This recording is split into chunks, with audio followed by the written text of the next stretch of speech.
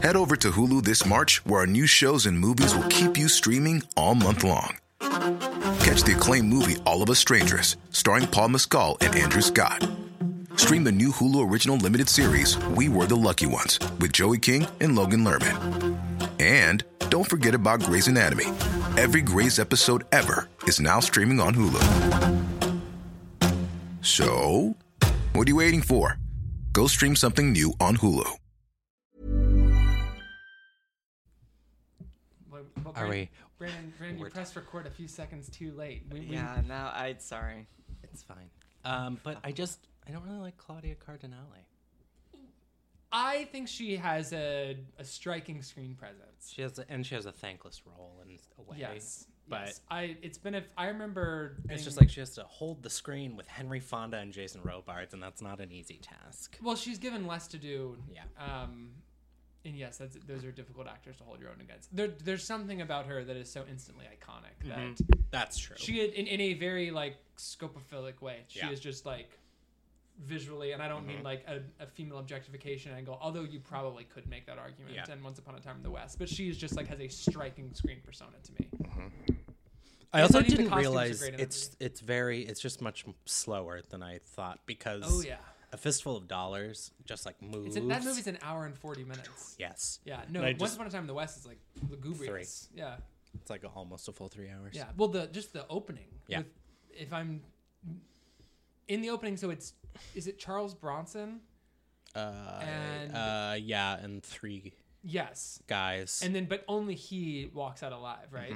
So it's like spending all this time setting up 4 characters. Yeah. Like every little dangle of their spurs, like every kick up of dust, every, grabbing of their mustaches, and then 3 of the characters you just never see again. It really takes its time. Jason Robards has one of the best lines I've ever heard in my life, and I can't think of what it was anymore.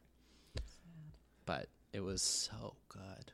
Wow. Maybe if I look on IMDb, it'll be listed We there. can take a look. Let's look. How was everyone else?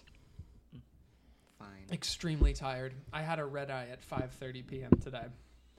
Oh, What? I thought you were. Coffee with a I shot thought you of were. I was espresso gonna in be it. like, Oh. where were you coming? I was like, whoa. I just landed You on were a out of red eye town? flight in the middle of the late afternoon. Yeah. No, I'm very tired. Same. I'm glad we I pressed realized I record. put in my calendar Once Upon a Time in Hollywood yesterday. That trailer looks good on a big screen. Humorous. I'm excited to see that Can't wait film. to see it I at the have new to Bev. say, those of us who are rightfully alarmed by global warming, the planet will be dead by 2050 because we're not going to do anything about it. But to everyone, I say we need to make sure that we're not ignoring a closer impending disaster, which may just kill us all, which is that there is Tarantino discourse only a month away, and it might just heating up. decimate us. It will kill me. I can't believe we're going to have to weigh in on the mic. Can't wait for that. Can't I wait to love that. rank Tarantino on the mic. We could probably rank Tarantino right now. Probably. And accurate. Well, I I could think do we it could off the top of probably my we could head. probably guess where Once Upon a Time in Hollywood is going to end up. No. It's not. I doubt it's going to be anyone's favorite. No. So that like Jackie Brown is safe. It could be. I could see it topping anything else, though, other than Jackie Brown for me. Interesting. My number 1 is different than y'all's Yours number is I know. Kill Bill. Yeah. Okay. I'm just saying. I will be making the argument next week for why Toy Story 3 is the best Toy Story film in the same way that Brandon might discuss Kill Bill Volume 1, which is it's just so much. So many genres, so many styles, seamlessly blended together. Do you think Toy Story 3 is the best Toy Story? Well, we had this debate a year ago. We did, and we're about to have it and next we're gonna week. have it again. But I will actually have rewatched the films this time when we discuss Toy Story 4. I will hang on to Toy Story 2. And I think maybe I'll pivot to Toy Story 1 being the Wow. best, just Where so we do can you land be. on 2? No, I think You think 3 is the best? I do think 3 is the best, but I also just rewatched 1 for the first time in a very, very long time. It holds up. And I'm It's like, so good. It is a perfect script. it's literally perfect. It's a perfect script. And not just in the way that like every plant is paid off. Like And- the character arcs are really complex. And the way that everyone and like the way that like all the foils are perfectly placed. And then like in the second act, we get like a whole new band of characters. Yep, who and are they're developing. all perfectly fleshed. But of course, this is true about every Toy Story movie. It is my At like the 50-minute mark, you meet 10 more characters. and there's only 30 minutes left. Yes. These movies are an hour 20. I did not realize. The only one that's long is Three. the third Three. one. Yeah. And I think 4 is It's about the same. Same It's like length as 100. I 3. looked it up. But I also do have Toy Story above Toy Story 3 in like my personal ranking. Well, then there you go. 1, 2, 3. so I think I have to say 1's my favorite. Okay, all right. So we're evenly across the board No, until 4 becomes No, all I of was our gonna say, favorite. all of no, us. knowing you, Brandon, you're gonna come in hot. Be like Toy Story 4. Let me tell More you. like Toy Story 5 out of 5. Wow. This one is that's gonna big be, news. That's going to be my log. Toy Story 5 out of 5. I just spit water. You just got me to do a spit take like Juliette Binoche. Hell yeah. Guys, I'm like actually having anxiety about like midsummer embargo Takes? lifting. Brandon, hold on. I'm just excited about the anxiously- takes. What time are Why, people's do butts? you want me to text my sister and say, hey, can you text when the movie's over? No, because no. What? My sister is at it right now, which is why I say that. No. I'll know. You'll feel it inside. I'll feel the takes rumbling from beneath me. You know, Midsummer is as if Ingmar Bergman took magic mushrooms before shooting the Virgin Spring. Why is there a picture of Ellen on your phone? it was just texted Ellen? to me. What's she doing? I don't know. Also, why is she in Taylor's video? Isn't she canceled? Well, not in Not if Taylor's you're world straight. because they're rich. Yeah. They're If you're a Oh. straight rich white woman Then you're on. and you're an not ally, canceled. you see Ellen and you're like, oh, I'm for gay rights. And this is the ultimate example of what a gay person can achieve in this life. yeah, hundreds of millions of dollars on your talk show. I thought you said on your dog show. Yes. First. Best in show. Ellen DeGeneres' dog show. That's right, Ellen. Ellen. What's the joke? She's like, yeah, it's me, Ellen. Or I'm thinking about You the. mean all of Relatable, where she's like, "I'm rich." Isn't that hilarious? I didn't watch Relatable. I have such a hermetically sealed, protected view of Ellen. I really, as From soon as 20 I start, yeit's ago. Well, I love 15 Here and years Now. ago. Here 15 and Now is Here still and Now formative. is amazing. That's That's not Nancy. Oh, it's good. Here and now is the funniest. I hour of just television. opened a yogurt. I am in for the night. It's really good stuff. That's so good. funny. It is. That is funny. Hold on. My roommate just texted me. The film's out. No, so sorry to bother you, but I accidentally locked myself out of the house. I don't need to get in now. I'm headed to dinner. Curious what your evening looks like and when you'll be home. Oh, Let me, Oh my gosh. Well- we just set like a big Let me- action movie red God. timer Yeah. just like let appeared. Me send some texts. have a nice leisurely 2-hour dinner. Yeah, take your damn time. Take your motherfucking time. Is anyone going to Faces tomorrow, Brandon? You said you were going. I am going to try my best. Great. Oh yeah, because you're on the West Side on Thursdays, right? Is that what you mean by trying your best? I just mean my energy. Sure. I haven't been sleeping.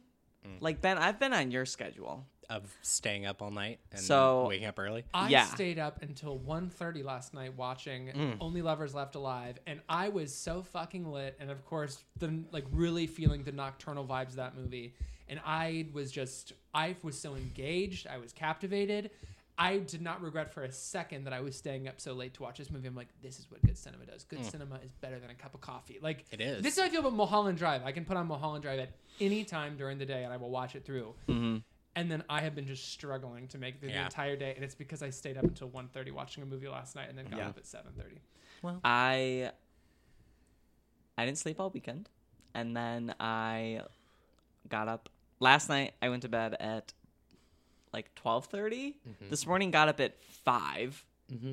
Threw on Toy Story because I didn't know what to do with myself. Sure. Somebody was trying to get the worm. Like, What? I don't He's know the what's. early bird. Oh. I don't know what's going on. I'm just anyway. That is about my normal schedule. I've been Yeah, sleeping so I'm in on now. your schedule. I'm sleeping in lately. To what, 7? Yeah.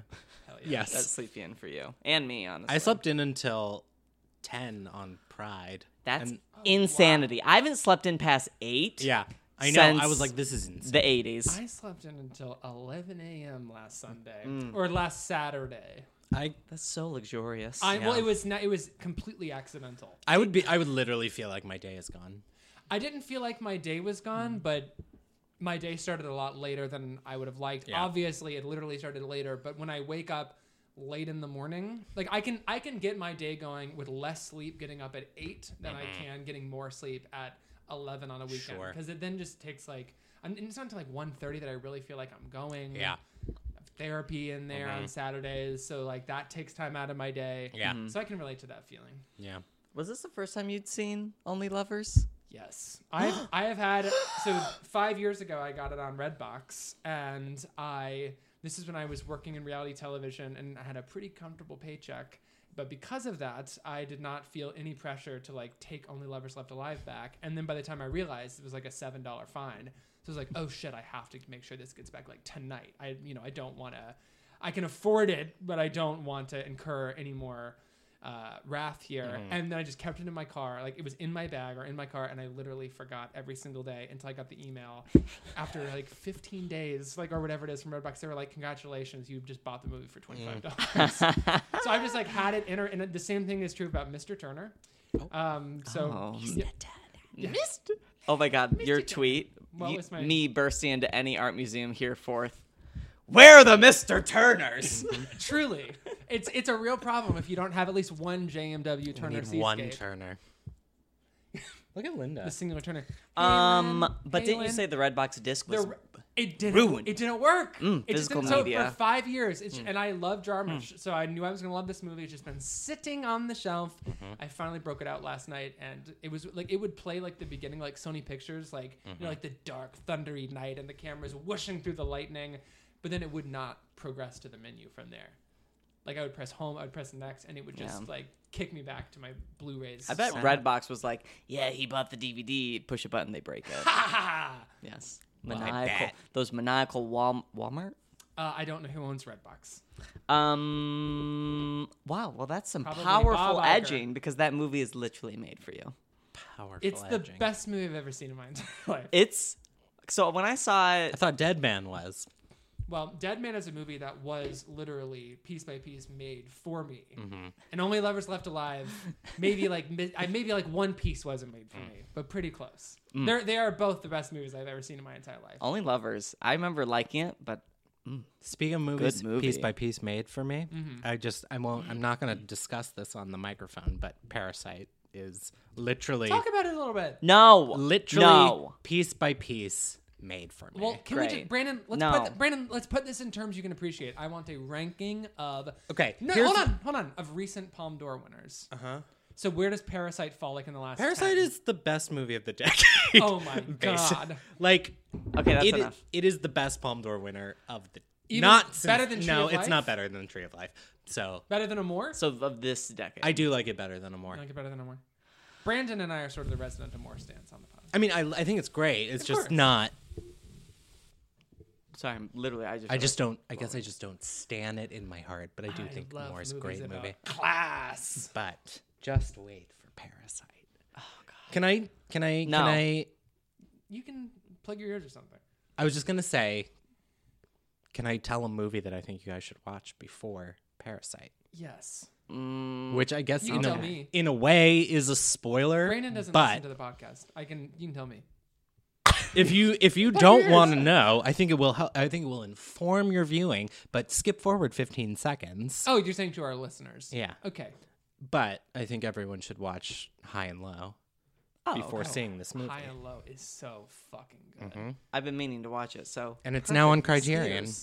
Tis. There are like explicit references to it. Oh, okay. So that's And I have good to heard know. that Parasite, like High and Low, like changes as it goes on. Where you're watching one type of movie in the beginning of High and Low, and then like 50 minutes in or an hour in, you are on a completely different quest. You have a different milieu. You're following a different character. It sounds very burning. You're like, oh, this is so good, and I think I know what's gonna happen in the second hour, and then there's a turn, and it's literally Sounds like a roller coaster ride. from minute 60 to minute 90 I checked my phone because I was at a work screening. So Did you check I Scruff? just wanted to check timing, how it was going, because I was interested like in the pacing of it. And it's literally from like 60 to 90. My life changed. Well, that's sort of how I feel. Not from the 60 to 90 minute mark, my life changing, but that is how I felt watching Snowpiercer for the first time, which was like every 25 minutes I was watching a different movie.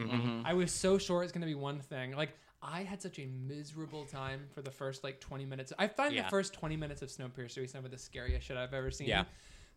I might have been because I just had not seen a trailer for the film. I didn't know what quite to expect. And I had also like smoked a little weed beforehand. Nice. And I was like, sometimes I react to being trapped in the theater in not a very good way. Like we can all relate to this. Like my anxiety is just spiking off, and you just feel so trapped in that back car, and you know that they've been eating people at some point, and it is just literally just so oppressive and bizarre. It's just like, like every detail is grosser than the last, and then I'm having the time of my fucking life, like an hour into Snowpiercer. But I don't know. There's just like with that Bong Joon-ho movie, and I guess. Definitely like with Mother. I've never seen Memories of Murder. I haven't seen Mother. Mother is really good. I haven't The seen lead Memories actress of is Murder great. either. I would like to see both But of you those. really feel like the guillotine can drop in any second. Like every time our characters like take a narrative turn, they're just going to get executed right then and there. Or that the stakes are going to get so much bigger. Yeah. Oh God, Snowpiercer. Love that movie. I will also say Oh my God, you about worked on Parasite. I did work on Snowpiercer. Oh my God, take this compliment.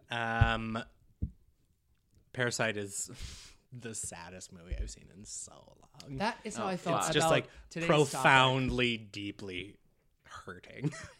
That's how I felt after Burning. The Dead Don't Die really hurt my feelings and really upset me. I was in such a funk after seeing that movie. Very depressing. And I guess I just don't expect that from movies this time of the year. Yeah. Like during Burning last year, like I am on the record, I needed that movie cut out of me. Us really upset me as well.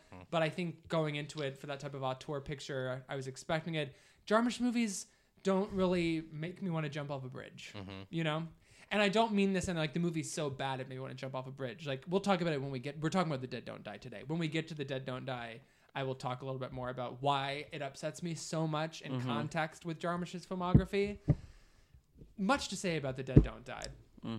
But it's all like... Good movie. But I don't know. The thing about The Dead Don't Die, if you have no interest in the Jarmusch filmography, or if you've never seen a Jim Jarmusch movie, and if you're just going in expecting a zombie movie, or you don't have anything to have it in... Like if you're watching it without it being in conversation with his other work, I'm sure it can be enjoyable, kind of funny. Like you don't need to have seen a Jim Jarmusch movie to feel like the world is ending and we're on a train that's eventually going to run out of track and like fly into the Pacific Ocean. But it's like I find it so much more interesting in context with his films, which is ironic because Jarmusch like completely like rejects the auteur theory. But I think he has a very specific worldview, and this is just like a repudiation of the worldview, which just makes me so upset. There is no hope. Tom Waits telling you how humanity will end. Well, when we actually get into the meat of the podcast, the meat, Brandon, of the meat, the intestines, of the guts of the podcast. This is our first zombie film we're talking about on the podcast. Is it? Isn't it? It is. I don't know. Tis. It is. There's one detail, especially in the last Tom Waits monologue, that is a callback to another one of his films, intentionally or not, with completely different meanings, put in the exact same place in the movie. Where? What? Well, I'll talk about it when we get into it. Talk about it now. What is it? I'd rather just introduce the program at least. So, you know what? What is it? Now I want to know. Let's just crack this one right off. Crack a skull open? We're going to crack like a zombie? We're going to crack our 90s. Have you guys ever heard the phrase pound sand? No. Go pound sand? Go suck an egg. Which, is yeah, that it's like going to the beach? It's like go fuck off. Because the woman that gave our sexual harassment training used the phrase, like, was like discussing, is it quid pro quo if a man propositions a woman and she tells him to go pound sand, and we were like, is that a sexual euphemism? Like the whole group. It sounds like a euphemism. It does, but it just means go fuck off, basically. Did she I feel explain? like go suck an egg is far more evocative. She was like, as a Google kiss it, off. I swear it's real. Oh. So I'm going to just crack off our 90th episode off the old block. Welcome. This is our 90. No, this one's it's our 90th. Well, It is technically is- this will be the 91st episode we've released. yes. But Ben's Tiff Diary was a mini-sode, a very special episode of the podcast. Right. It just Technically means it's not referring to an a addition. pointless activity. Go away. Yeah, like go suck an egg. do something pointless. Screw off. Buzz off, bozo. Why don't you go pound some sand? It does feel like you'd see it in the... has to pound. Oh. Okay, shut up. Welcome to the 90th episode of Movies IMO, where we talk about films. What are you laughing about now? Let's see what Sandy is about. Let's see what Jagsy has to suck. We are, of course, referencing the Mike Lee film Peterloo. Is this thing on? Peterloo. Is this thing Okay, on? Mike Lee Referencing owes us- Peterloo. Millions of dollars. Personally. He for how doesn't much have we... it. Oh, that's not. It's true. I mean, true. I'm Amazon. I'm looking Amazon. out for Amazon pay us You know what I millions think's of kind dollars. of fucked up? I think that The Dead Don't Die is a great. It deserves a competition slot at Cannes. It doesn't mean that it's as good as everything that, like, our favorite movies from Cannes. There have been a lot of stinkers in the competition lineup. Let The Dead Don't Die be in there. Its commentary is very of the moment. Like, it's a film. I agree with Richard Brody that this is, you could classify this as the first late stage Jarmusch film, so it's interesting in the context of the career there. But You know, Brody's whole thing is about if you don't like the last film of a filmmaker, you don't like the filmmaker. yes, Like the last one made or the last one ever? like The last he means film like the by that last person. one that they made. Oh, so if you don't like it, then you don't like that filmmaker? Because that's what they've been working towards their whole life. Which I think is I basically agree with that. Yeah. I feel like there's exceptions to the rule I there. think that I having think it's an interesting I Like, idea. what I do if too. what if Yeah. it's what if the director's making their paycheck movie? That's true, which is John Cassavetes' final movie. He Right. just did as a favor. I think Brody is leaning in pretty hardcore into the auteur theory Yeah. with some level of predestination. Also, which his I disagree example with. is Marnie, which is 10 years before Hitchcock. Yeah, stopped Marnie making is movies. not his family plot. Don't really like that movie Yeah. very much, but I do love a lot of stuff in it. See, I would Same. say that it's more you have to have an appreciation for it, Yeah. or like what they're getting at, or how it relates to everything else. Because they were building up to this film their entire life, but that whole argument is predicated on these filmmakers knowing it will be their last movie. Right. Like Kubrick knew that Eyes Wide Shut would be his last movie, so that argument makes a little more sense there. But for someone like, someone like Adrian Shelley, for instance, like who died far too early, like you can't say. I mean, Waitress is probably her best movie, but you know what I mean? Like it's that's I feel like that argument is based on the idea that the filmmaker knows ahead of time. Yeah. So he is referring to Even the last subconsciously. movie ever from Yeah. that filmmaker. Oh, got it. Okay. I thought he means like the most recent of that. The literal final film Got of it. the filmmaker. What are we talking about? The Dead Don't Die. Mike Lee. Oh, yeah. Dead Don't Die was in competition because literally, maybe not literally, but basically every single Jim Jarmusch movie has played in competition. The same is true about Mike Lee, but apparently Cannes passed on Peterloo, which is why I went to Venice in an out of competition slot. I believe out of competition or like a special screening or something. So Peterloo and The Dead Don't Die are both very focused That's on current. rude. It's really rude, and I think they're both like politically urgent, very angry, very sad movies. Yeah. That represent. I mean, Mike Lee's only like 15 years tops older than Jim Jarmusch. Like Mike Lee has been in his late stage, I guess, for a minute now. Like Mr. Turner feels like a late. You know what I mean? Yeah. Because that's very much like a commentary on art, maybe how he sees himself in it. But Yeah. I would say Mr. Turner is the turning point. the turning point. Oh. Because I wouldn't say... Pun intended. I wouldn't say that Another Year is late stage. Would you? Mr. Turner's after Another Year. Yeah, that's what I'm saying. I would not say that Another Year is late Mr. stage. Oh Turner. no! I'm saying Mr. Turner would be like the first. Right. Whether you Yes, want yes, to yes, say it's like yes, his yes. last or his first Yeah. before you're in that late period. Yeah. I agree with you. And we think this is the first of the late stage. Jarmusch. Yeah. I would have to agree with Brody. And Would you not think Only Lovers Left Alive is? I don't think Patterson is. Because Patterson came. And actually only Patterson fucks. Patterson really fucks. Only Lovers Left Alive fucks. Like, certainly Only Lovers Left Alive also has this element of looking at your surroundings and thinking, Jesus, it's not going to get any better. Like, Yeah. it's not going to get any. How could it possibly get better than this? It's like it is not. This is the best it will ever be because it's getting worse by the day. Like this is the worst it's ever been, and it's only getting worse. Like that worldview's there. But I think that there's like a lot of despair through all of Jarmusch's work. But for lack of a better word, like there are these pinpoints of hope, or just like an element of not being taken down by that despair. And in The Dead Don't Die, he fully succumbs to it. Yeah. And that is so upsetting to me. I don't disagree. It's just like, I don't disagree with him for making this movie. I like the movie. I think it's a good movie. But it's so... I haven't even introduced the podcast yet, so I don't want to make my point yet. But it's like, I'll talk about it in a second. But it's like to see him succumb to these feelings of despair. I'm just like, oh God, they got a good one. It's like watching Jim Jarmusch go down in a zombie movie. Like you don't want him to die. R.I.P. to a real one. Someone, that phrase has been on my mind because What is that from? it is something a friend of mine said when the first of Daenerys' dragons died on Game of Thrones. When I got to that episode, I was like, oh, I think the first dragon is going to go. He Did said, you finish the "R.I.P. to-" series? I have 3 more. I've just watched the Battle of Winterfell. Okay, so I have a joke about the dragons, Great. but I'll save it for once you There's finish the episode. still one left, right? There's still one left. What does that mean? Dragon. Battle of Winterfell? The So- second one dies, didn't it? So you're further ahead than you think. Maybe.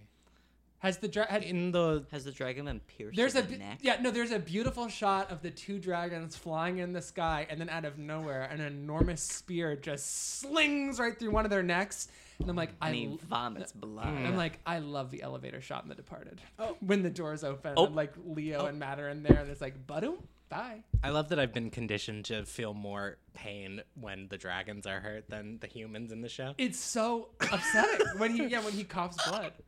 My dad called me the other day very and he was like, upsetting. so I just finished Game of Thrones. I'm like, do you want to talk about the plotting? He's like, no, I want to talk about why Jon Snow's not sitting on the Iron Throne. He's like, I don't understand. He's like, he was the heir to the throne. I'm like, but Dad, how are you going to...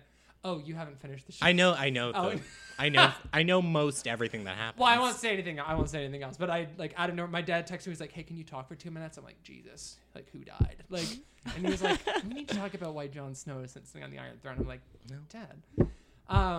This is Movies IMO. Oh. We are your 3 Fae film fags. Today we're talking about Jim Jarmusch's The Dead Don't Die. My name's Daniel Crook. Oh, I'm Brandon Kirby. That's correct. I'm Ben MB. That is also correct. We are also discussing 2 other of Jarmusch's genre, his forays into genre. So we're talking Yes. about his Western, Deadman, and his vampire movie, Only Lovers Left Alive. Indeed. Can we talk about Big Little Lies? Yes, we can talk about Big Little Lies. I just want to say this season is even better than the Do you first think so? season. Yes. I think that, Hands down. I think that the second Already episode, 2 episodes in, it's better than season 1. well, I think that's a little extreme. I think that's brave. I do think that the second episode is. I the think best. fellow The- film I- fag Matt Aspalmer agrees. Well, Matt's not sitting here at the table, Brandon. episode Matt, 2. back me up. Episode 2 is really good. Episode 2 is, in my Episode opinion, the 2 best episode of the series, or the second best episode of the series. Correct. So obviously, I Correct. think I'm loving the second season.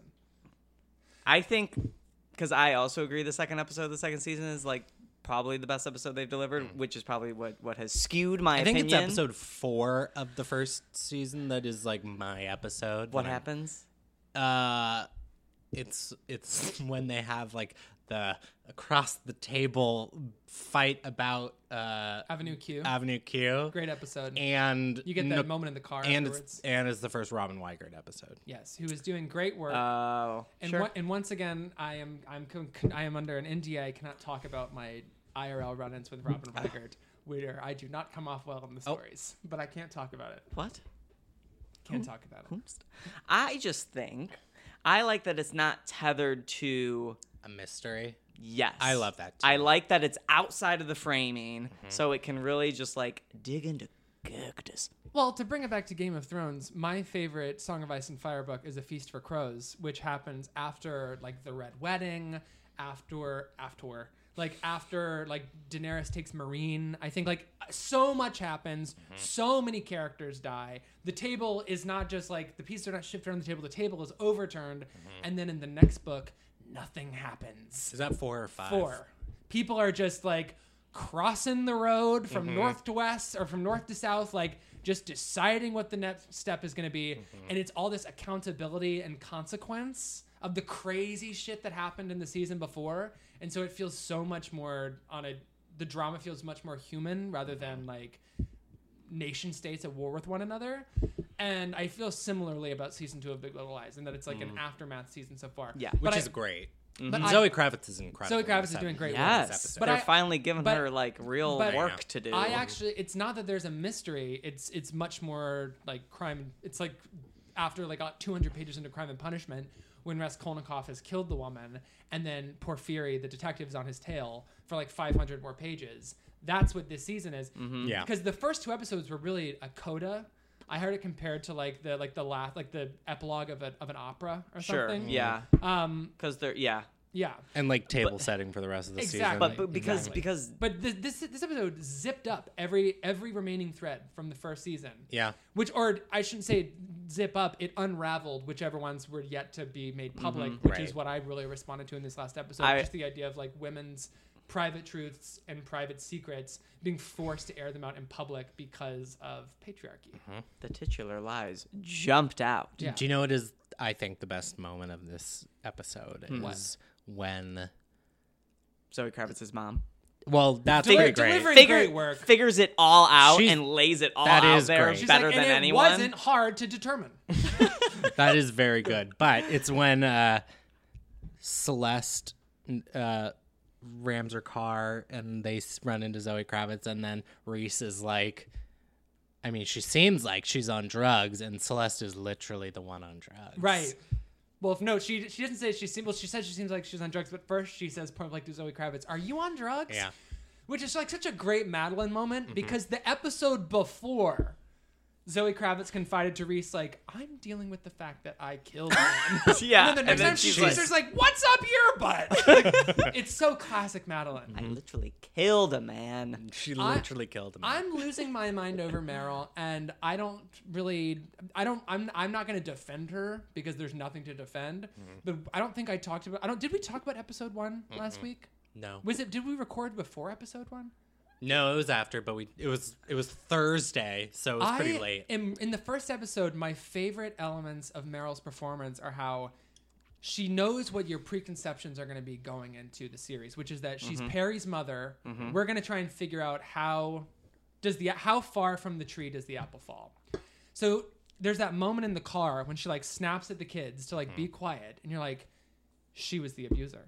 Like this was Right. inherited. Like she's sort of like an aggressive, like angry person. And then that scream at the table, she leans into like, no, I'm actually like a crunchy San Francisco limousine liberal. Like she completely toys with your expectations. Is she going to be like an aggro, like, it's like an aggro, like abusive, like piece of shit. And then she leans into her feelings really hardcore. Yeah. And then in this last episode, she's like, I don't believe women.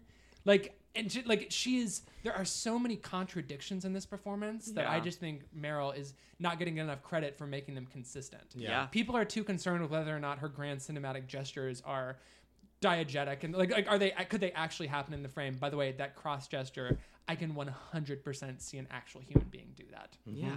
to their enemy. Are you kidding? I agree. It If was you're- an amazing choice. If you're going to have a problem with that, then you also have to have a problem with Jenna Rollins and Woman Under the Influence sticking up the crucifix with her fingers when everyone's trying to escort her out of the building and into the cuckoo house. Yep. It's just hilarious to me the way that that we tear down our idols just because we want to seem like we're smarter than other people. It's Yep. well, that's a little harsh. If you don't like the performance, you don't like the performance. Just like she had a target on her back. I don't when think she that went- was too harsh. She had a target on her back when she went on to the show. And Ben has the great line about how Meryl Streep has just been doing drag for 20 years, which is accurate. I'm not going to go. I would just like to say that doesn't mean that they're not good. No, Drag what, is we an don't like drag. drag in this is an house? art form. Yes, I agree. She's often doing drag. She though. should have won the Oscar for Julie and Julia. a great drag performance. Yes. I don't know how I feel about her performance on this yet, only because it's totally inscrutable. I know. You That's know? what I love about And it. so like I am not ready to put an opinion on the record yet until I see where we go with I will her. say the opinion I'm laying down is on the first 2 episodes and the way that she's building contradictions in this character, which make her all the more inscrutable. It's fascinating to me. Like when she lets her guards down and wants to be vulnerable, is it an act? Is it sincere? we Like, don't know. it's fascinating. Yeah. Well, this has been the Big Little Lies corner. We can do this every week. Well, we're gonna If- have to.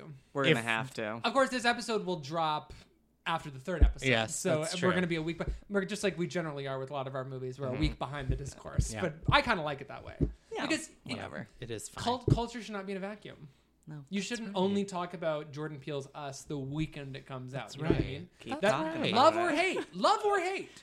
There's your balance. What's the agree. scene that's a callback to his other movie at the end? Okay. Oh. So at the end of Wow, the show, you've been holding on I to that. want to know. All right. So spoilers. Here be spoilers. Watch out if you don't want to hear any spoilers for The Dead Don't Die. Don't listen. Just turn it off. Go Just home. Just go home. We love you very much. We'll see you next week. Get the hell out of here. Go pound Go sand. pound some. Go suck an egg. Oh Go hammer a nail. no! No, because that actually is productive. It has to That's true, Brandon. It has to be a dumb. Unproductive thing. Yeah. Go hammer a screw. Not actually gonna keep the building together. Oh. Uh-oh. Not. But it's do gonna it. go into the wall. You're gonna make too big of a hole, and the screws got ridges, so there's gonna be a lot of gaps there. carpentry. Anyway, Okay, what's the scene? so at the end of The Dead Don't Die, we are leading up to this like inevitable death for Bill Murray and for Adam Driver. They go out with their guns and their knives, and they go out, literally guns ablazing, to try to take all the zombies down. Eventually, the zombies overwhelm them, and we get this monologue about the putrid state of the earth and how humanity is killing itself, and how the future is not bright because there is no reason to be hopeful. Although there are some notes of hope in this movie at the end, I think. But we get a series of fades of all of the zombies, like, you know, ravenous, cannibalistic, like awful, just like the worst caricature of humanity. This series of fades of all their faces, like gnawing at flesh and just like grimacing for the camera. And then our characters are dead, and then that's the end of the movie. And at the end of Dead Man, it ends with William Blake finally like ascending to the end of the world, essentially, is led into this indigenous tribe's like city, essentially. And as he is dying, we see this beautiful series of fades of all these indigenous folks who are like basically preparing him for the afterlife. And then he's set on a ship and he goes, and it's not like he then goes to heaven, but like there is an element of transcendence in this. It is Jarmusch is doing the exact same thing, like overlaying faces in these series of fades that creates this sort of ethereal, like otherworldly texture and temporality. In The Dead Don't Die, it is just the ugliest view of humanity. In Dead Man, it is about community, it is about transcendence. And I think a lot of Jarmusch's movies are about transcendence in some way, shape, or form. Not about like ascending to heaven, but just there being some other layer in all of this, like beyond just like and oftentimes like found in the mundane. I'd say like beyond the mundane, but like in like the tedium and repetition of life, there does exist this sacred poetry to it all. That's, I think, what he's getting at in so many, especially Patterson, like so many of his films. And in The Dead Don't Die, he's saying like, no, like we're all just gonna eat each other and everyone's gonna die, and it was avoidable. It didn't have to be this. He's not saying that everything he said in his films before was not true, but it cannot be true in 2019. Yeah. And so that is specifically what upset me so much in The Dead Don't Die. It is a repudiation in a way of the idea that any of the ideas in his previous films could exist today. Yeah. Which is bleak. So Bleak. Yeah. Fuck. Right? It's really upsetting. It's. But the movie's also hysterical. Did the ending of Dead Man remind anyone of Zama? Yes. Yeah, of course. Very and Zama. it made me wonder if it was a film that Lucrezia Martel likes. I mean, was down to like wondering that the too. framing of Yeah. the boat shot. Very Zama. It's absolutely Zama. Except the joke in Zama is that I don't think he dies. I think he's like Lives on. doomed to continue Stump walking arms. the earth and being, having his dreams dashed left and right. Wait. He'll never get to Salta. What is it? Punch the sand? Shove Your stumps in the sand. No, Go but- shove your stumps in the sand. What's the go Pound sand. go pound your stumps in the sand? Yes. Thank you. That's what I was trying to get at. You got it. You got there. I made it. Cam did Collins it. has the all-time greatest letterbox log of all time, and it's for Zama, and it says, "Shove your stumps in the sand, bitch." I recall that. I do recall. So good. Mm. Anyway, Wow. so you think the movie's hysterical? Speak to that. I was giggling. It's funny. I was laughing.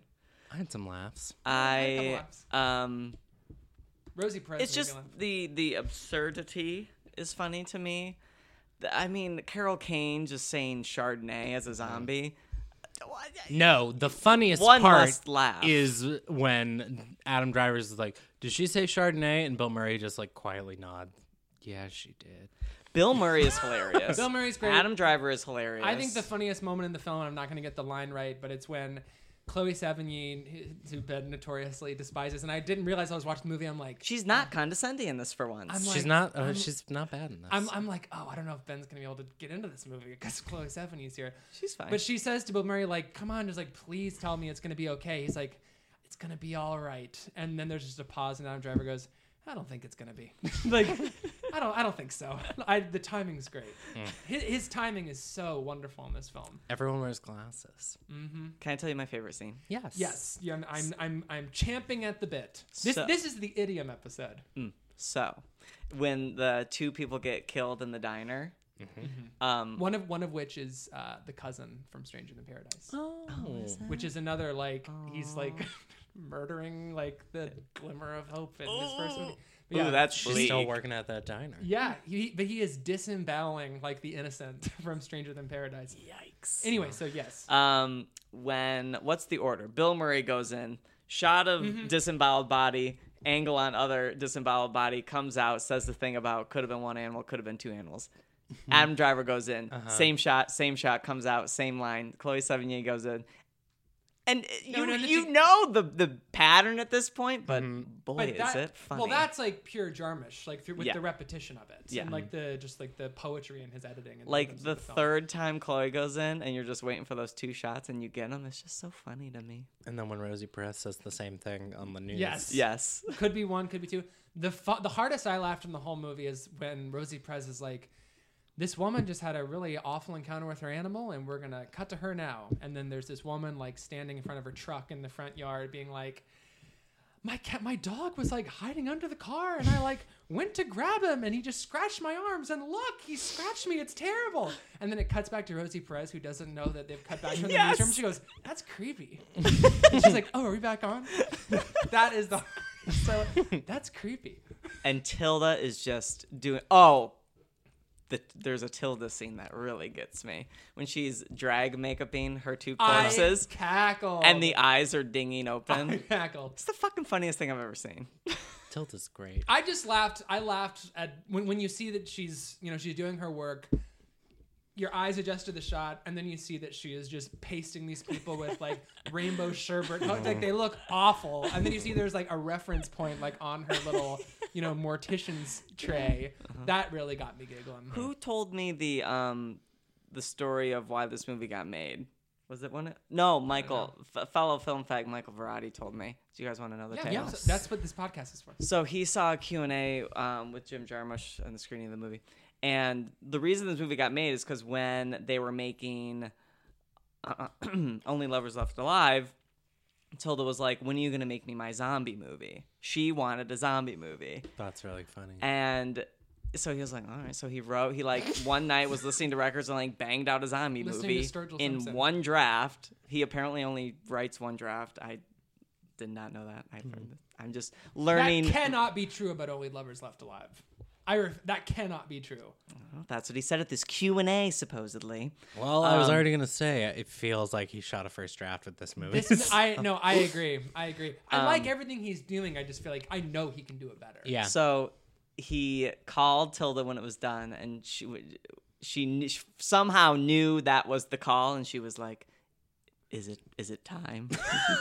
And she went on set. She was like, this character should have a Scottish accent.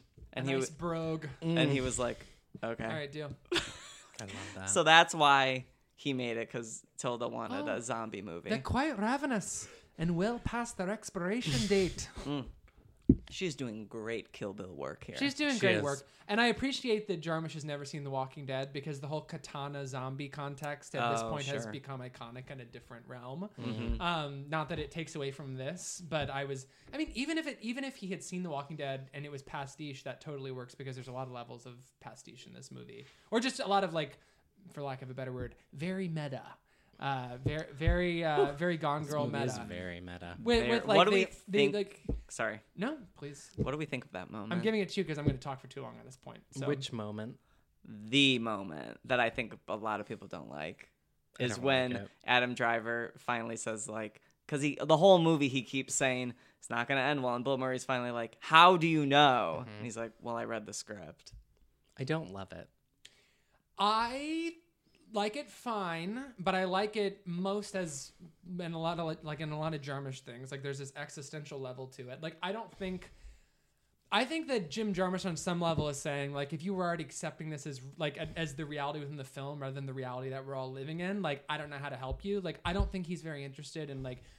He is certainly mining like the genre lore. Like, of course, he's using the zombie genre as a sociological comment, as George Romero did. I'll say dozens of times, but like 6 or 7 times or whatever. Like, it's very clear watching this movie that he's not he's not following the same beats of a traditional genre or zombie genre film. Like, there's dread, there's tension, but it's not in the same way. You're not like waiting for that first kill, like on the edge of your seat, like. You see like the hands come out of the earth rather than like someone in a dark room like hearing like a little pitter patter over here or you know what I mean. So I think in that context for him to like just go ahead and call out that like that this is a movie like is totally fine for me because I already know I'm watching a movie the whole time. Especially he's cast all of these stars, all these celebrities who I don't think at any point are trying to like dig into the verisimilitude like of their characters. Like this movie is dealing with archetypes and that archetype extends to just like celebrity. Like this movie is littered with star images that is very hyper aware and very conscious of the star images on display. Yeah, so that moment for me was almost like inevitable. Well, Like someone was just gonna call out like and just break. Well, you know? even though Jarmusch sort of rejects the auteur theory, like Jim Jarmusch is the god of the director is the god of the film, like the essentially like a writer director. They are the maker, they're the creator of the film. So when he's saying like Jim already told me this, he might as well say like God told me. And when you're living in 2019, like it is very hard to look around and not think that God has given up, which is so much of what this movie is about to me is like God just gave up. And so it's fun. Like, of course, Jarmusch is being very clever with it and it's done with a wink and you're supposed to elicit some chuckles. I found it to be a little deeper than that. Having said that, it's not like I wasn't guffawing in my seat, which you would think would be the reaction wanted for do something as brazen as this to call out that you're watching a movie. Yeah, I didn't find that moment funny. I didn't laugh. I was just like, oh, like LOL. Like you know, it's like it's just- sort of like a okay. I moment. couldn't be taken out of the movie because I was already out of the movie in a way that like I Right. knew I was watching a commentary and an exercise. Right. More That's than I how was it- like getting invested in the characters That's how it necessarily. felt for me. Which is fine for me because I found it, you know, my head was stimulated. Like my head was not killed. But like I was saying earlier, like I just know he can do this story better. So it's like I didn't think it was lazy. I didn't like necessarily need it to take that route, but I thought it worked with what the film was kind of setting up about the state of things. Yeah, like it's like you said, it's already operating. Linda's just What is Linda staring doing? at me. She's just staring at me.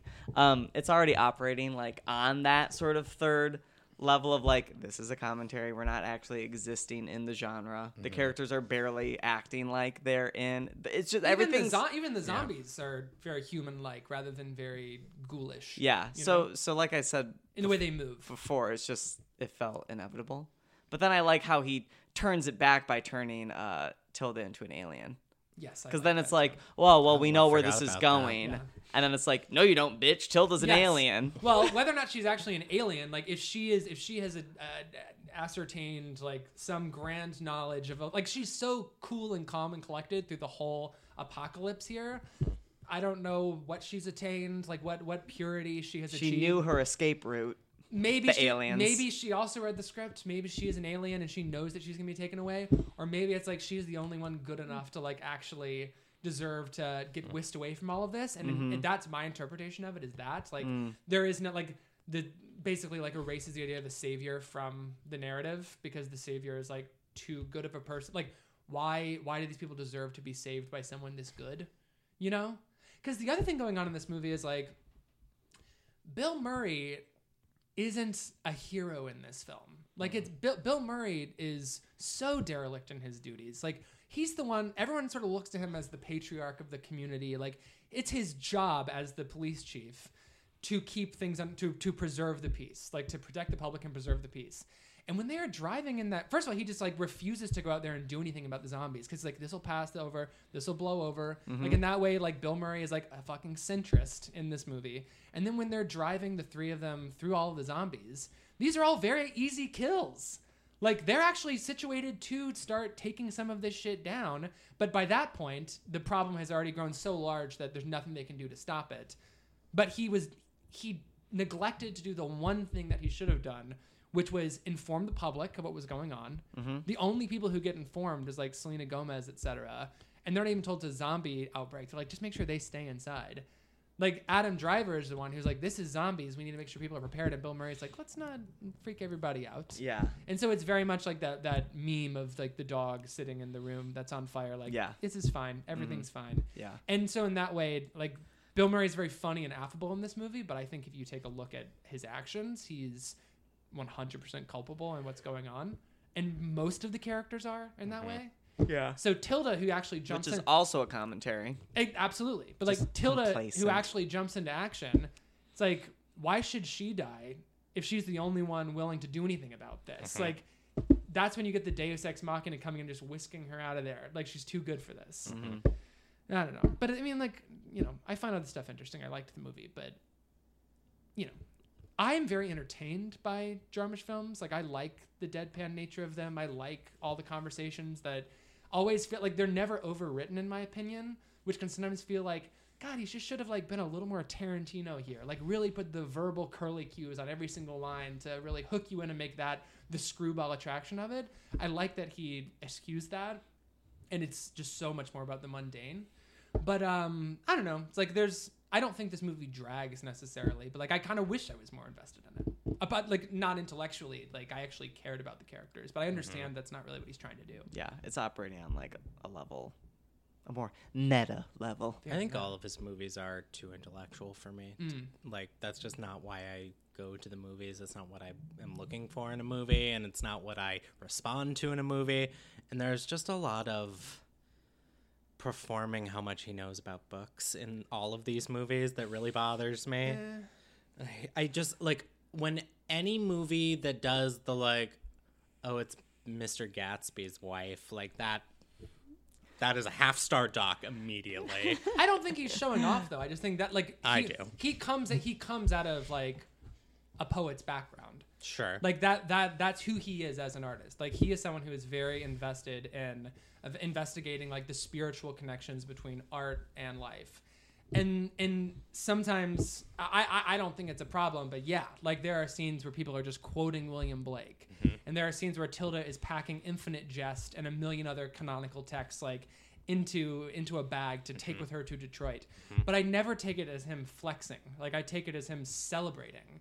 He's such a huge just proponent of the arts. Like I don't take it as him saying I'm smarter than you. I take it as him injecting art that he cares I don't necessarily about. think he thinks he's smarter than anyone, Yeah. but I think it is like a nod to the audience who does get it, and that I hate that shit. See, but I don't hate know. it. I don't really agree with that, but I can understand where you're coming from. All of these movies appeal to the head more than the heart, and that's just not my thing. But I don't feel that way at all about Dead Man and Only Lovers Left Alive. I mean, I do. Those movies, I feel very invested in the characters and their relationships, especially in Only Lovers Left Alive. I put a lot of stock in the Tilda Swinton, Tom Hiddleston characters and their malaise and their world weariness, and they're just laying around for most of the movie and just like talking. So like I can understand why that can feel a little like literally performative, I guess. But I don't know. I hook into the characters' dilemmas, and in Dead Man, like I don't know. I think there's like a rich display of humanity going on. I mean, Dead Man. If one was to accuse it of being too intellectual, it's because it's too much about America than anything else. You know, like why do you have a gun under your pillow? Because this is America.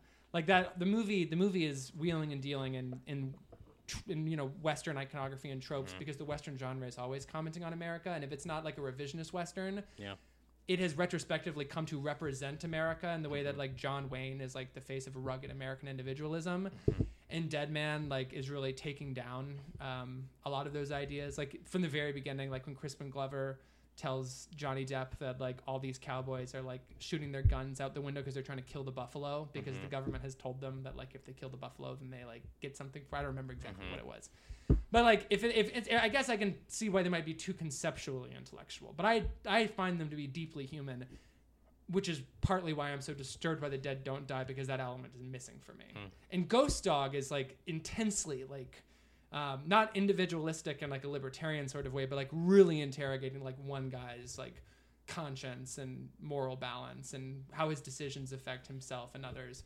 But that's just how I feel. I can totally understand like not getting into them like that. But there's a line in Ebert's pan of Dead Man, which I think he's a little harsh on Dead Man, but a lot of people were.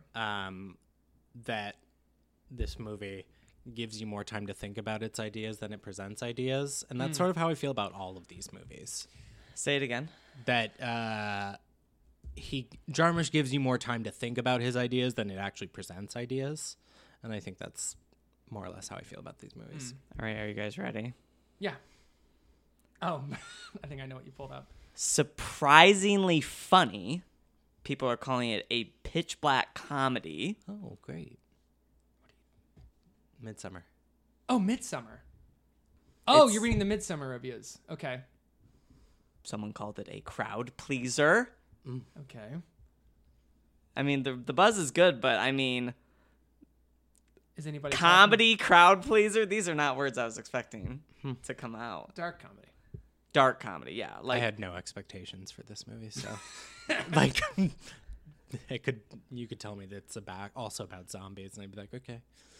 that's so interesting. I will push back against the Ebert point, since it doesn't seem like there's anything too chewy in the Midsummer reactions, unless you find a really good one. No, that's literally it. I'm just surprised that people said it's funny, because Yeah. Hereditary is not funny. Some people find it funny. I think it's funny. What? Where? When? Oh, when Ann Dowd's like, Oh yeah, Ann Dowd is hilarious in this movie. Okay, and Dowd's funny. wipe that fucking face off your face. Yeah, there's That's funny. And the shock value of the violence is funny in a disgusting, like, Gabriel creepy Byrne way. catches fire. okay, all right. It's a funny movie. I think we talked about that on the episode. I don't know. Yep, if I Brandon. I don't know if I agreed at the time. But I don't listen to the episodes. That was. I believe that was a long episode too.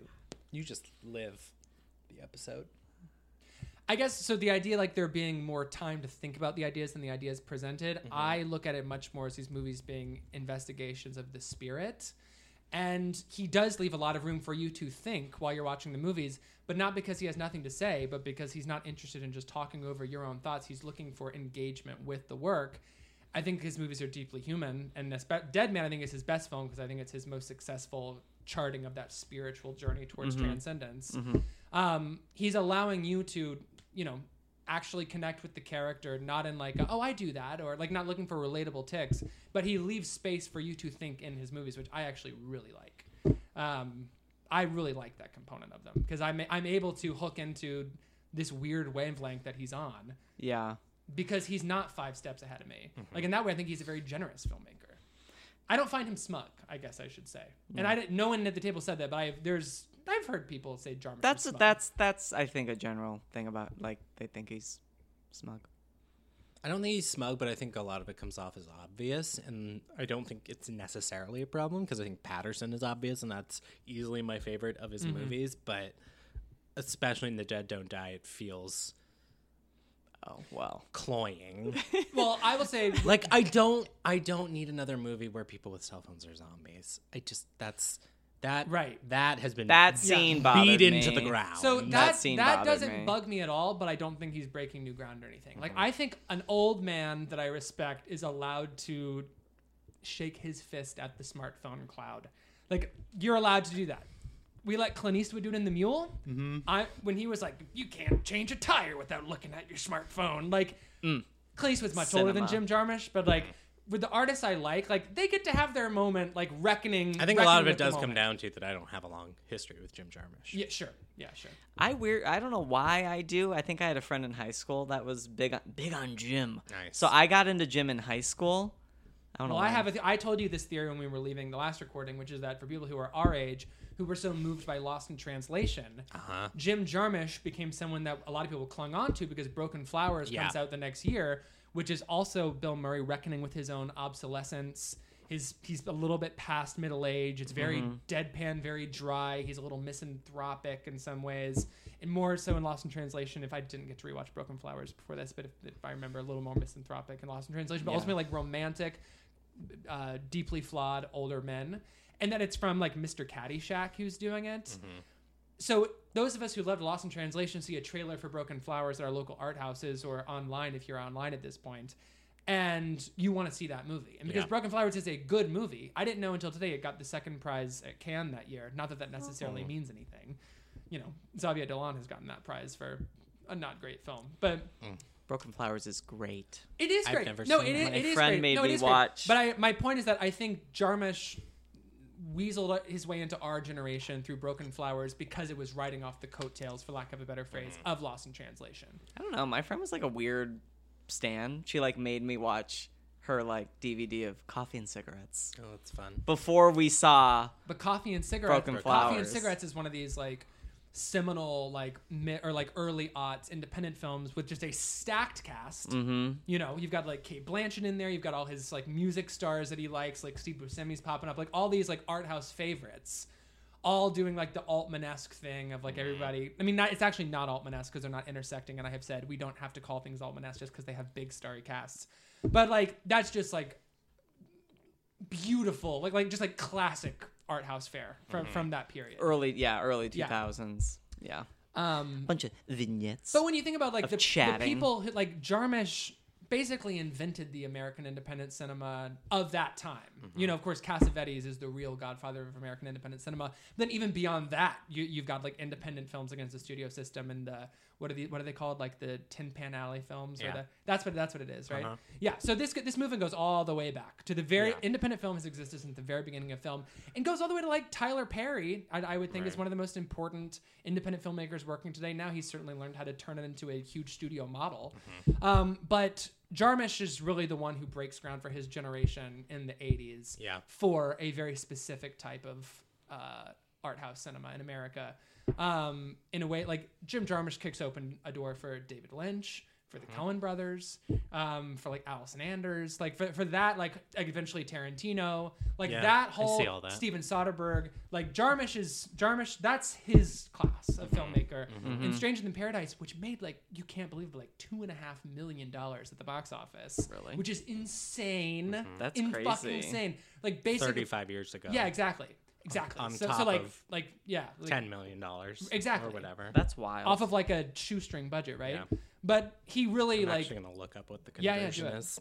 but he basically proves that there is a market for this type of film, and then you get like Orion Pictures and like all these like mini majors that are producing nothing quite as like esoteric as Stranger Than Paradise, or as formally experimental or like in an austere sort of way. Like obviously David Lynch, like with Eraserhead, that's hugely experimental. Yeah.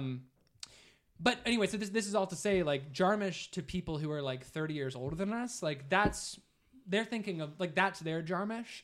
And I think people our age, like our Jarmusch is more like the Broken Flowers, Coffee and Cigarettes milieu. Yeah, totally. It's like 6 million. 6 million. But that's still a lot.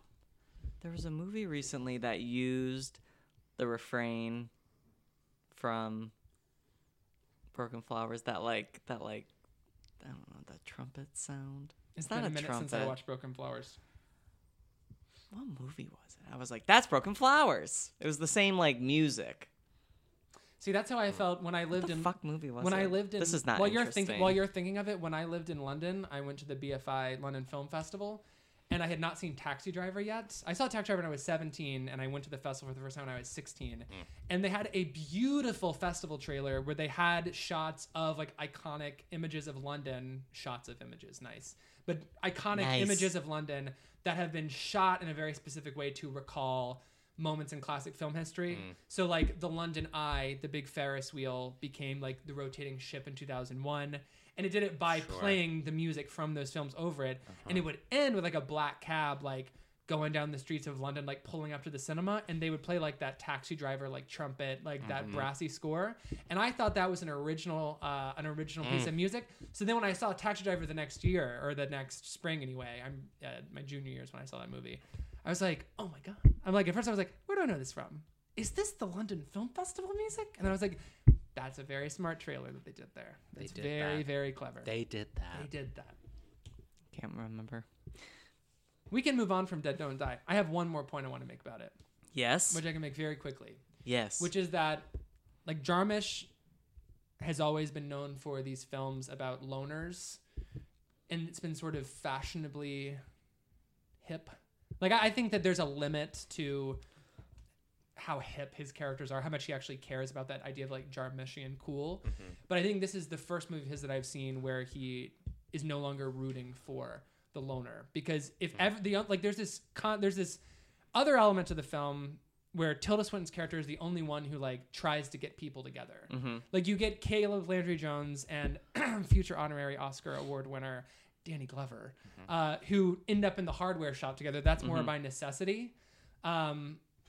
If everyone were to just get together and like just as a group, like as a village, like try and take down the zombies, they would stand a better chance.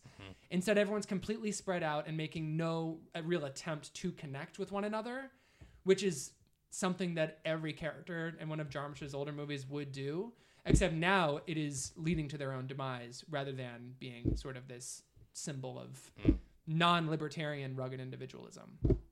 And there's an element I like in the movie where like, well, I'll say there's one point I just won't make it because I'm not going to talk for 10 minutes. But the fact that we never see what happens to those kids. Yeah. Yeah. And I found What do you think? What does well, that mean? today I was like, I want to read that interview where he talks about Twin Peaks, and ended up just being like a tossed off line. But the headline, it might have been a different interview, but he was like, why Jarmusch doesn't believe in Biden, but believes in the kids, like for the kids of America to like solve things. And oh, that's interesting. And So the kids it's not survive. even my interpretation of it. It's literally what he said, but he was like, you don't see what happens to them. You just see that they say they know a safe place to go. And he's like, I like AOC. I like the Parkland kids. He's like, I don't like Biden. He's like, I do like Warren. I like Bernie. He's like, I like AOC and I like the kids. And so I appreciate that commentary. But I said earlier, like, it's not totally hopeless, but he is sort of like throwing his arms up in the air, like at what these generations have done and the impact that might have on the future. That's interesting. Yeah, because I thought about that. I was like, oh, the kids survive. Yeah. They find their safe, smart place to go. Anyway, so the dead don't die. I'm sure that Good movie. I just don't know, but like I was saying earlier, like I don't know if I would really care about this movie beyond just like the simple thrills and commentary that it's having. I don't think I would be as invested in it if I wasn't a fan of his other work. Yeah, fair. Which, like, I don't think That's a fair read on a movie, though. Yeah, totally. You know? Yeah, totally. Absolutely. But I'm like, I don't necessarily think that's a knock against the movie. Yeah. But because I do think I can enjoy it on its own, but I think I'm so invested in it because I see it connecting to all his other films. Yeah. Because that's just a criticism that annoys me when people are like, well, you wouldn't like it if that wasn't a Scorsese movie. I'm like, well, but it is. Yeah. So I get to part of it. I get to look at it as a Scorsese movie. Yeah. And Jarmusch's films do connect in a lot of different ways anyway. Like he casts a lot of the same actors. Like you get Gary Farmer and Dead Man like coming back as the same character in Ghost Dog for a minute. Oh, yeah. Yeah, like there are some elements of that in the films, which Tarantino also kind of does. Which the I Coens do in... Do they? Yes. It's not a character coming back. There is a reference to Oh. another character. Oh, that's... I don't remember. But there's a reference to Capitol Pictures in let's Hail go Caesar. with, and then Barton Fink. So and let's Barton go Fink. with that. I don't know if that's exactly what I'm thinking of, but let's go with that. It's their extended universe. Yes. Right. That's right. Yeah, I forgot. Yeah, Gary Fisher shows up in Gary Farmer. Farmer. Did I Sorry. say Fisher? I don't know. No. What Fisher's Farmers. You can keep him straight. He's so Gary good Fisher, Carrie in Dead Fisher's Man. dog. He's unfucking Gary. believable in Dead Man. I love him in Dead Man. So good. Yeah.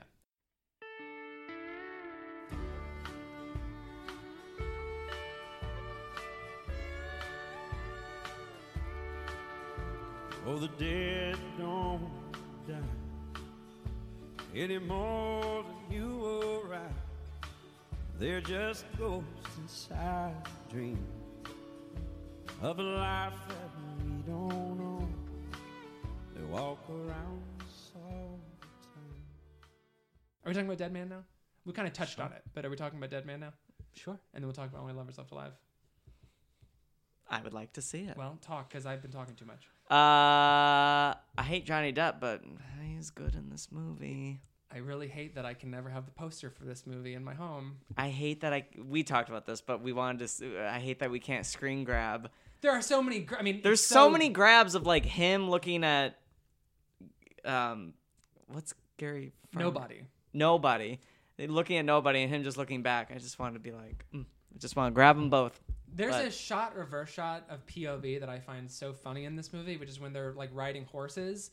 And at this point, like William Blake, Johnny Depp's character, who has been like shot in the heart and is just like barely clinging on to life and is, you know, in like nobody's words, just like a stupid fucking white man. He's just sort of bumbling from place to place and just sort of it's sort of like Barry Lyndon-esque in that he seems to be like not failing upward, but like failing sideways, like to a better dimension or something. Sure. Yeah. Sort of Zama. Sure, No. yeah, for sure. But when he's on the horse, like right after like he's been revived for the first time, we get his POV, which I love, like the way that Jarmusch is investigating like Western iconography in a lot of ways, but just like simply, just like I love the use of the POV shots on the horses, you know, like the ground level of the Western milieu. But he's looking forward. You like see nobody on his horse, like trampling forward, and then you get a reverse shot, which couldn't possibly be nobody, but because the first shot was a POV, I feel like the reverse shot is also a POV, and the only place the camera could be is the horse's ass. And so it just gave me a big laugh watching the movie. Yeah. I was like, I don't, that could be an accent, it could be whatever, but there's something just sort of about like it's not like the cosmic, it's actually not like cosmically indifferent at all, but there's something about this movie that is very like just built on like the randomness of not humanity, but just like life on Earth, and the chaos of it. And so like our main characters like equal in terms of like what we're cutting against is a horse's ass, which I thought was kind of funny. Yeah. Even if it's unintentional, I thought it was funny. It's funny. Good movie. Yeah. I don't know what else to say about this movie. I already said earlier today I truly have nothing to say about these movies. That's fine. I was moved. The spiritual level of it. I think the way that he's inverting like the Heart of Darkness narrative is really interesting in this movie. Like, like the way that he portrays Native Americans, like I'm not just going to be like, I like that he portrays them as nice people, but like he actually portrays them as having a rich culture that like doesn't exist in order to entertain you. Like the lack of subtitles, like when certain indigenous characters are speaking to one another, like they're the smartest people in the room and it's not out of any sort of tokenization. It's just like white people destroy things like in the West, like it's a colonization commentary. That reminds me. But like in Apocalypse Now and in Heart of Darkness, there's this idea that like the further into the proverbial jungle you go into, like it becomes more savage. And in this movie, like the further into the country, like into the West he goes, like yes, we do run into more Native Americans, but it is not about how they pose any more of a threat to they pose less of a threat to him than the white bounty hunters on his tail. Like it is, I find it just to be like the dumb way of saying this, which was in my Letterboxd log notes, because like Neil Young does the score. It's like it eschews like the Heart of Darkness for the Heart of Gold, basically. The score is so good. So good. Which is just like Neil Young like noodling on his electric guitar, like That's the worst part of the Roger Ebert review is that he hates the score. He says I want to get it on vinyl. He says the last 30 minutes it sounds like Neil Young just keeps dropping his guitar over and over. Have you ever listened to Neil Young? Roger Ebert. It's a good line, but I disagree. The score is my favorite part of that movie. A great score. The actor from Limits of Control, who's the ice cream man in Ghost Dog, is also Ghost Dog. It reminds me because you said how the indigenous people's dialogue is not, and his French dialogue is completely not subtitled. I mean, there's like all of Jarmusch's films on some level embrace a form of multiculturalism, not to be performatively woke, but because He's not like he's telling very American stories. Like I think there's like his old line about it is like looking at America like through an immigrant's perspective, which is certainly true about Stranger Than Paradise. But like he is looking at humanity from a more holistic approach, which includes not just focusing on white men as your characters, and if you are focusing on white men, pointing out their flaws rather than portraying them in a Western context as these rugged Heroes. totems of rugged individualism. Only Lovers Left Alive. Wait, I just wanted to say that this movie also has a really good cast, and Robert Mitchum, who's like my big like golden era of Hollywood crush, just the long white hair, which is He could really crush you in he this could crush movie. me in this movie. Like segue into Only Lovers Left Alive, the long white hair. But Robert Mitchum standing with the shotgun in front of the portrait of Robert Mitchum holding a shotgun, it makes me laugh. And I mean, there's plenty more to say, but because we don't all want to talk about it, and that's not me being like passive aggressive or anything, it's just like we can move on. But I think there's a great. I said in our Cape Fear episode, like I really have a soft spot for movies that are dismantling American myth making, and this movie is that 100%. Like starting with like industry, like a town that the white man has made, and it is just like dim and ugly and savage and just full of wickedness. And we get a view of capitalism, which is very absurd and violent. And then the further away we get from that civilization, it's not just like how the surroundings become more beautiful, but how the movie, like the meat of the movie becomes so much more about the human spirit. Like the further you get away from like the creation of the colonists, the more in touch you are like with your actual humanity. Yeah. No. Good movie, IMO. Absolutely. Only Lovers Left Alive. I love that Mia Wasikowska doesn't show up until 50 minutes in. And 10 minutes later, she's right back out gone. of there. She gets she's kicked out of the house. Do you guys like her? Yes. Yes. As in an this, actor? Yes, oh, I do. not in general, but Not in in this movie, yes. I like her in Tracks a lot. I like her in this because I like that she's playing a brat. I like her. She's good at playing I a like her brat. in The Kids Are All Right.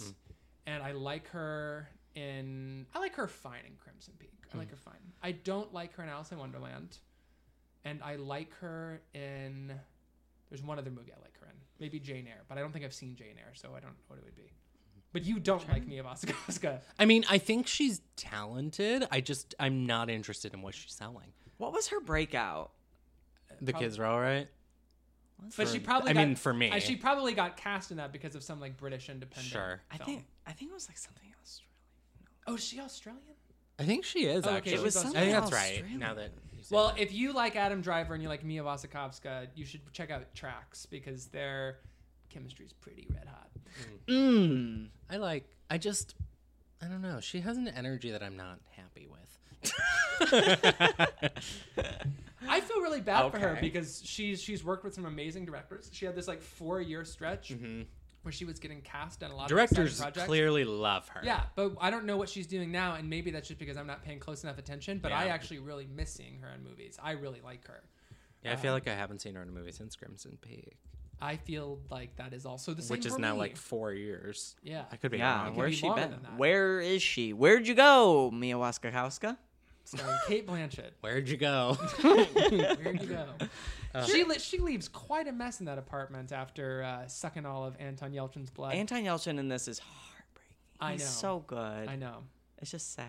I know, and honestly, like when I'm watching the movie, it's so clear when the four of them are going out in Detroit that Mia Wasikowska is like trying to seduce him, or like she's not trying to seduce him, she's just gonna take him. She wants to suck. And I was like, oh, this is actually gonna be really beautiful to see Anton Yelchin achieve immortality after dying in a freak accident so young, and then his character meets like a pretty tragic end. She just accidentally drinks too much. Yeah, and she gets sick. I forgot this is a Detroit movie. It's a big Detroit movie. And I like movies that use the setting of Detroit as A character. it's really the fifth character in this movie. Yeah.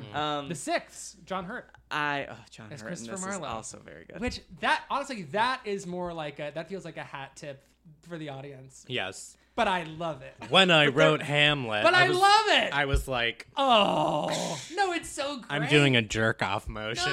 No. Anyway, no. back to Detroit. There was a period of movies that use Detroit, like It Follows, that shitty movie we saw, Don't Breathe, and now Only Lovers, they use Detroit as like a commentary on, just dilapidation. Yeah. But also just how society fails itself. Yeah. And the worst impulses in humanity, racism.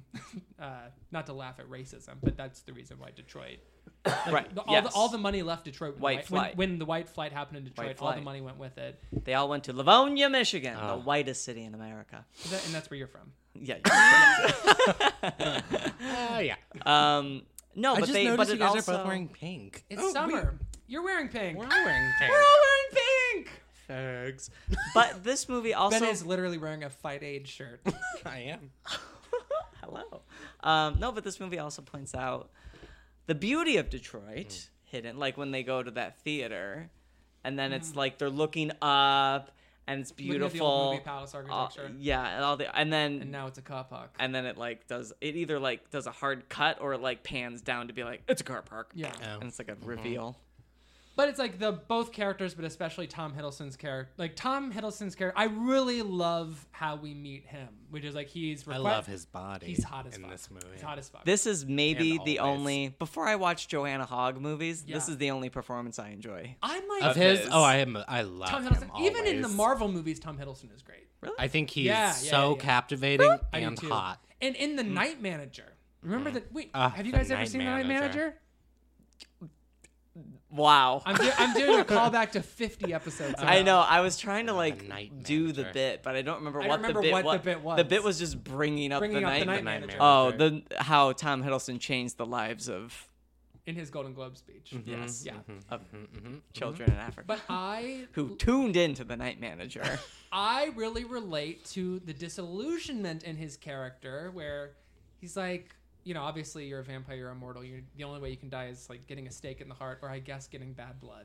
I mean, in a lot of ways, this movie, like you can read it as sort of like a drug, like a junkie narrative or whatever. Or like safe.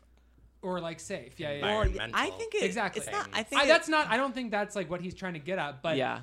because like the way that the blood is just shot, like they're first it's that orgiastic manner with like the beautiful like furry fuzzy close-ups of them just like falling backwards and sipping the blood and just ultimate like pleasure spreading across their faces, and then the withdrawal of it, the consumption of it in private places in secret, and how you have to get it a very specific way, which is through some sort of like illegal channel. Like it's totally like heroin, like on some level. Yeah. But I don't think that's really what he's trying to get at. I think it's just a way of exploring it. Yeah. And then of course John Hurt dies at the end because he gets a batch of bad blood, which is sort of like needle sharing, and you develop you contract HIV. Like there's a whole narrative on there that you can relate to like the junkie experience. And I don't mean junkie in I don't care about this sort of way. Just like it's a lot of familiar setups in that vein. No pun intended. There's also, along with the junkie narrative, there's something about like, I don't know, the end of the world. That's what it is. No, that's what really it is. what it is. Yeah. But yeah, the junkie narrative's beneath that. Like when Tilda Swinton overtly refers to the water wars, the pending water wars. Yeah. Oh, does she? Yeah, I missed that. She's like, why Detroit? And he's like, well, there's water here. Oh, Yeah. You got the Great Lakes, baby. that's true. Getting away from the coasts too. No, I mean, I'll just to finish. I didn't like finishing the point about like the junkie narrative. I think it's more as like another one of the pains of being immortal, especially as a vampire, is that in order to you must go on because you, in a very human way, like we eat protein, we drink water, we have shelter, like in order to live. Like their conditions just happen to be especially difficult. Like their needs can only be found in like the worst possible way, and what a burden that is. So then on top of that, the people the mortals in your midst are making such a mess of the world around you. And if you've been around for 600 years, or in Tilda's case like 2,000 years, like you've seen what the world was, not that it was necessarily better then, but you've seen how humans have never really figured it out. Things just get worse and worse, and things get better, and then they get worse, and they get better, then they get worse. And, you know, Tom Hiddleston's character has the line about how, like, humans only really are able to address a problem when it's already too late. I imagine it's very hard to be a vampire in that way. So I like that his character, which is just, like, very Jarmushian, like, is having that existential crisis in the beginning of whether to just kill himself and be done with it, because it sounds like an awful existence, even though on top of it, you get to read literally everything. It's like there are so many movies that I know that we all want to see, and I just feel like every cinephile has that moment in their life where they realize, like, I'm just not going to see everything. And you have to learn to, like, be at peace with that.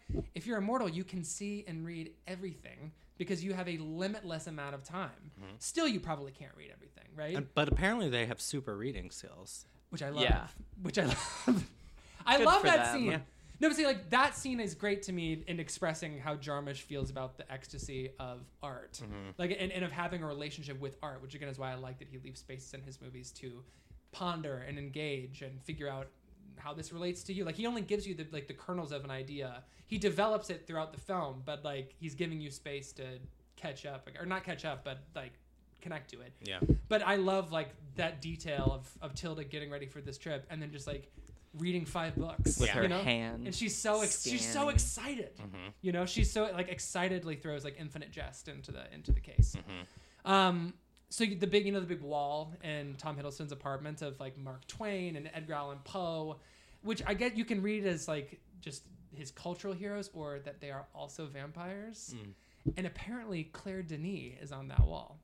Oh, really? Yeah. Claire Denis is definitely a vampire. I love that. 100%. Definitely. Well, you have to think, like, Jim Jarmusch is in a way kind of like a contemporary of Claire Denis, if only because I would put Wim Wenders in the Jarmusch school here, even though they're operating in different national cinemas. Therefore, like, Jarmusch doesn't necessarily, like, break open a door for Wenders, but, like, there are these important... Of course, Wenders goes on to make some American films, which I would associate within this class. Yeah, I feel like Paris, Texas is very Paris, much Texas a is movie right in the that mold. saw Stranger Than Paradise. The I person that agree. made that I movie. agree. I just want to clarify. I'm not saying that, like, Jarmusch gave Wenders the right to make movies, but he is in that scene, right? And Claire Denis is AD. So Jarmusch and Claire Denis 100% like knew each other in the 80s. So I think that's such a great nod in the film. Claire. So good. I love the opening shot of this film. Like the using the record, the spinning record, and then the overhead spinning shots of both of them and how they it goes land. down. Yes, and so it's like both building a spiritual connection to the characters to one another, but also, like, why are we matching it to the record? Yes, it's cool. Like, it's just it's a totem of something, like, hip and, of course, of culture and sort of an analog type of thing. But it's also, like, a record, unless you destroy it, like, you can just play it again and again and again. And it's like getting at the idea of, like, their life just being a record, like, on a constant loop. Yeah. And I think that's a great visual illustration that is right in his own vocabulary as a filmmaker, which is shit like vinyl. Like, in a movie where Tom Hiddleston's like, do you want to, like, go check out Motown? And she's like, I'm, like, more of a Stax person myself. Like, if you're someone who cares about that sort of stuff, like, a record is right in your wheelhouse, but I think it becomes profound in that context in the beginning. Yeah. I just think it's a great motion picture. I think the score is incredible. The score is really, movie. really good. Yeah. I like the end. The ending moves me. Me too. The final shot of her face. What does she say? S'il vous plaît. No. Excusez-moi. Oh, excusez-moi? Excusez-moi? What? Excusez-moi? Excusez-moi. No, it's very it's Thank French. you. It's like she does say something like that. Yeah, she does, and then she's like, s'il vous plaît. Yep. It's great. Because they're just looking at this happy couple, and they're like, well, like, guess we gotta go on, which is, like, kind of romantic in a way. They're like, they look like they could make this work, because they're like, they don't want to do it because it's like it's a risk to their health. Like, I love that detail. It's like, if vampires are existing in 2013 and they've been around for this long, what conditions have changed? Like, do vampires still, like, you know how, like, technology has shifted? Are vampires still, like, stalking people to get their blood? Like, no. There's blood banks. Like, there's black markets. Like, all these different things. And they don't like actually going after humans because it's a health risk. And also because, like, you know, I guess they are literally monsters. But, like, they have souls. And so, like, they choose them because they are beautiful and look like they're in love. And they're like, well, if we gotta, like, we're not gonna kill them. We're just gonna turn them. And, like, these people like look like they can make it work. They can handle it. Yeah. I just like all those considerations are. It's just funny to me. Like he's really considered all the angles of what a vampire story, how it would actually look. Yeah. But still in his very specific milieu. Good movie. Yeah. When Anton Yelchin gets pushed into the acid and you like watch like him deteriorate, and it's like really awful to watch. And of course that's its own comics. Like I don't mean to say The Dead Don't Die is the first time Jarmusch is like, we're fucked. Yeah. But the fact that their relationship endures, like that they have this love that they keep going, it's sort of that it's not that there's light at the end of the tunnel. It's just that they are going to continue walking down that tunnel. Whereas in The Dead Don't Die, it's like just throwing his hands up and not caring. But when it cuts to Tilda and she's like, well, that was visual. I think that's a very funny one. We could be done. I think we're good. I think we did it. I just looked at the time. I think we did the damn thing. We did the damn thing. So thank you. This has been another pretty cool cat Jim Jarmusch man episode of Movies IMO. Subscribe to us on Apple Podcasts, Acast, Spotify, Stitcher, wherever you listen to your podcasts. Rate us 5 stars in the Apple Store, physically go into an Apple Store and say, I'm giving them 5. Oh, please do. They'll know what it means. Leave us a review and tell us where would you live if you were doomed to walk the earth for eternity and had to go chill out somewhere. That's a good one. What would you collect? Which totems of culture would you collect? And if I just think about Anton Yelchin's dead body on that couch, and I wonder, where was John Dielman? I was clean that up. I was not gonna say about his dead body, Brandon. I was gonna say that there are all those broken records and broken 1902 Gibson guitars around. She also dropped the cup of blood and it landed on the carpet. That's a big Much that's a big stain to do. But it's also like a break of the routine. But in the John Dielman way. How would John Dielman dispose of a body? Because she had to dispose of. That's true. She would do it fastidiously. That's all we know. Plenty of bleach. Anyway, Rest in peace, Anton Yelchin. Yeah, sorry. I should have said the character's name and not literally. Well, there's so much to talk about with Anton Yelchin. We're not going to do it He's so today. good. He's so great, and I was just watching this movie. I'm like, he was so on Jarmusch's level. I'm so glad they got to work together. Yeah, so glad they got to work together. I forgot he was in it, and then he showed up. I was like, oh, he's so good. So good. Oh, I rest in peace, Anton Yelchin. And then when Tom Hiddleston snaps at him, and he's like, all right, cool, man. Yeah, huh? Knock it up. Nice. Cool. All right. When Anton Yelchin breaks through the wall like the Kool-Aid Man. All right. Like Clint Eastwood. Haven't done that in a while. All right. Do it again. Oh, do Clint Eastwood and then you'll one more time. All right. Oh, Jesus. Okay. All right. Moving on. My name's Daniel Crook. You can find me on the internet at Daniel Crook with 3 O's.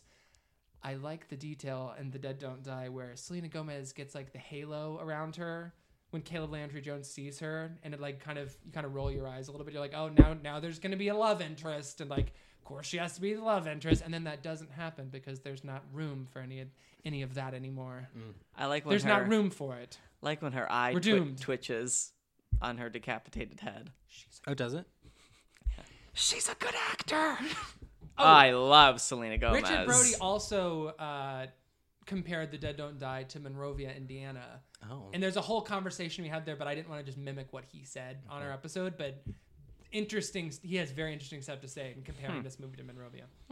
Anyway. I'm Brandon Kirby. You can find me on Twitter at BK Kirby. I'm Ben Emby. You can find me on Twitter at Real Todd Haynes. Next week, we are going to bulldoze cars. Duke Kaboom is going to fly into the apartment. Duke Kaboom! We're talking about Toy Story 4. And, Toy Story 5 out of 5. And for homework, we're going to be talking about, of course, the Pixar trilogy, Cars 1, Cars 2, Cars 3. Please. Monsters University. Is there a Monsters, Inc. 2? No. That's just Monsters University. Yeah. We're going to talk about Finding Dory, a film that I despise and Brandon loves. What are you doing? I was gonna make list? I was gonna make a point, but I Make a point. People who have problems with the ending of Dory, specifically how the fish are like driving cars. Conveniently. Have you watched Toy Story 2? Okay, but They drive cars. They jump out of airplanes. Okay, so don't talk I to will me say- no, about that's what fair. the inanimate objects, living creatures, are That's doing fair, in that's fair. Dory. My bigger issue with Finding Dory is not that they're driving cars, is that there is somehow conveniently a little pot of water in every single space that they need to go. Well, you know, Outside of the aquarium. they find the water. There's in cars, on the Life street. they're finds a like, way. There's always just a pot of water there. That's my issue with it. Like a little glass of water in the truck driver's cup holder. Yeah. Yeah, he was thirsty. I also really didn't like when Dory was like, "Look, I'm rich, and it's really hard to be rich." It's unforgivable. It's unforgivable. Ben, what's your name? You already did. I said it. Oh, okay. Oh, next All week we're right, talking about Toy bye, Story 4. sluts. Podcast is at Movies IMO on Twitter. Did you say bye, sluts? Yeah. Oh, goodbye, slut to you. Thank you. The winner is Jane Fonda. Thank you. Thank you very much, members of the Academy, and thank all of you who applauded. There's a great deal to say, and I'm not going to say it tonight. I would just like to really thank you very much.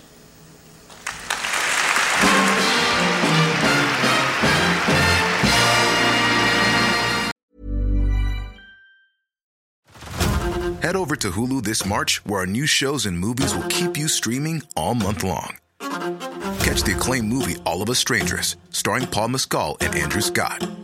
Stream the new Hulu original limited series We Were the Lucky Ones with Joey King and Logan Lerman. And don't forget about Grey's Anatomy. Every Grey's episode ever is now streaming on Hulu. So, what are you waiting for? Go stream something new on Hulu.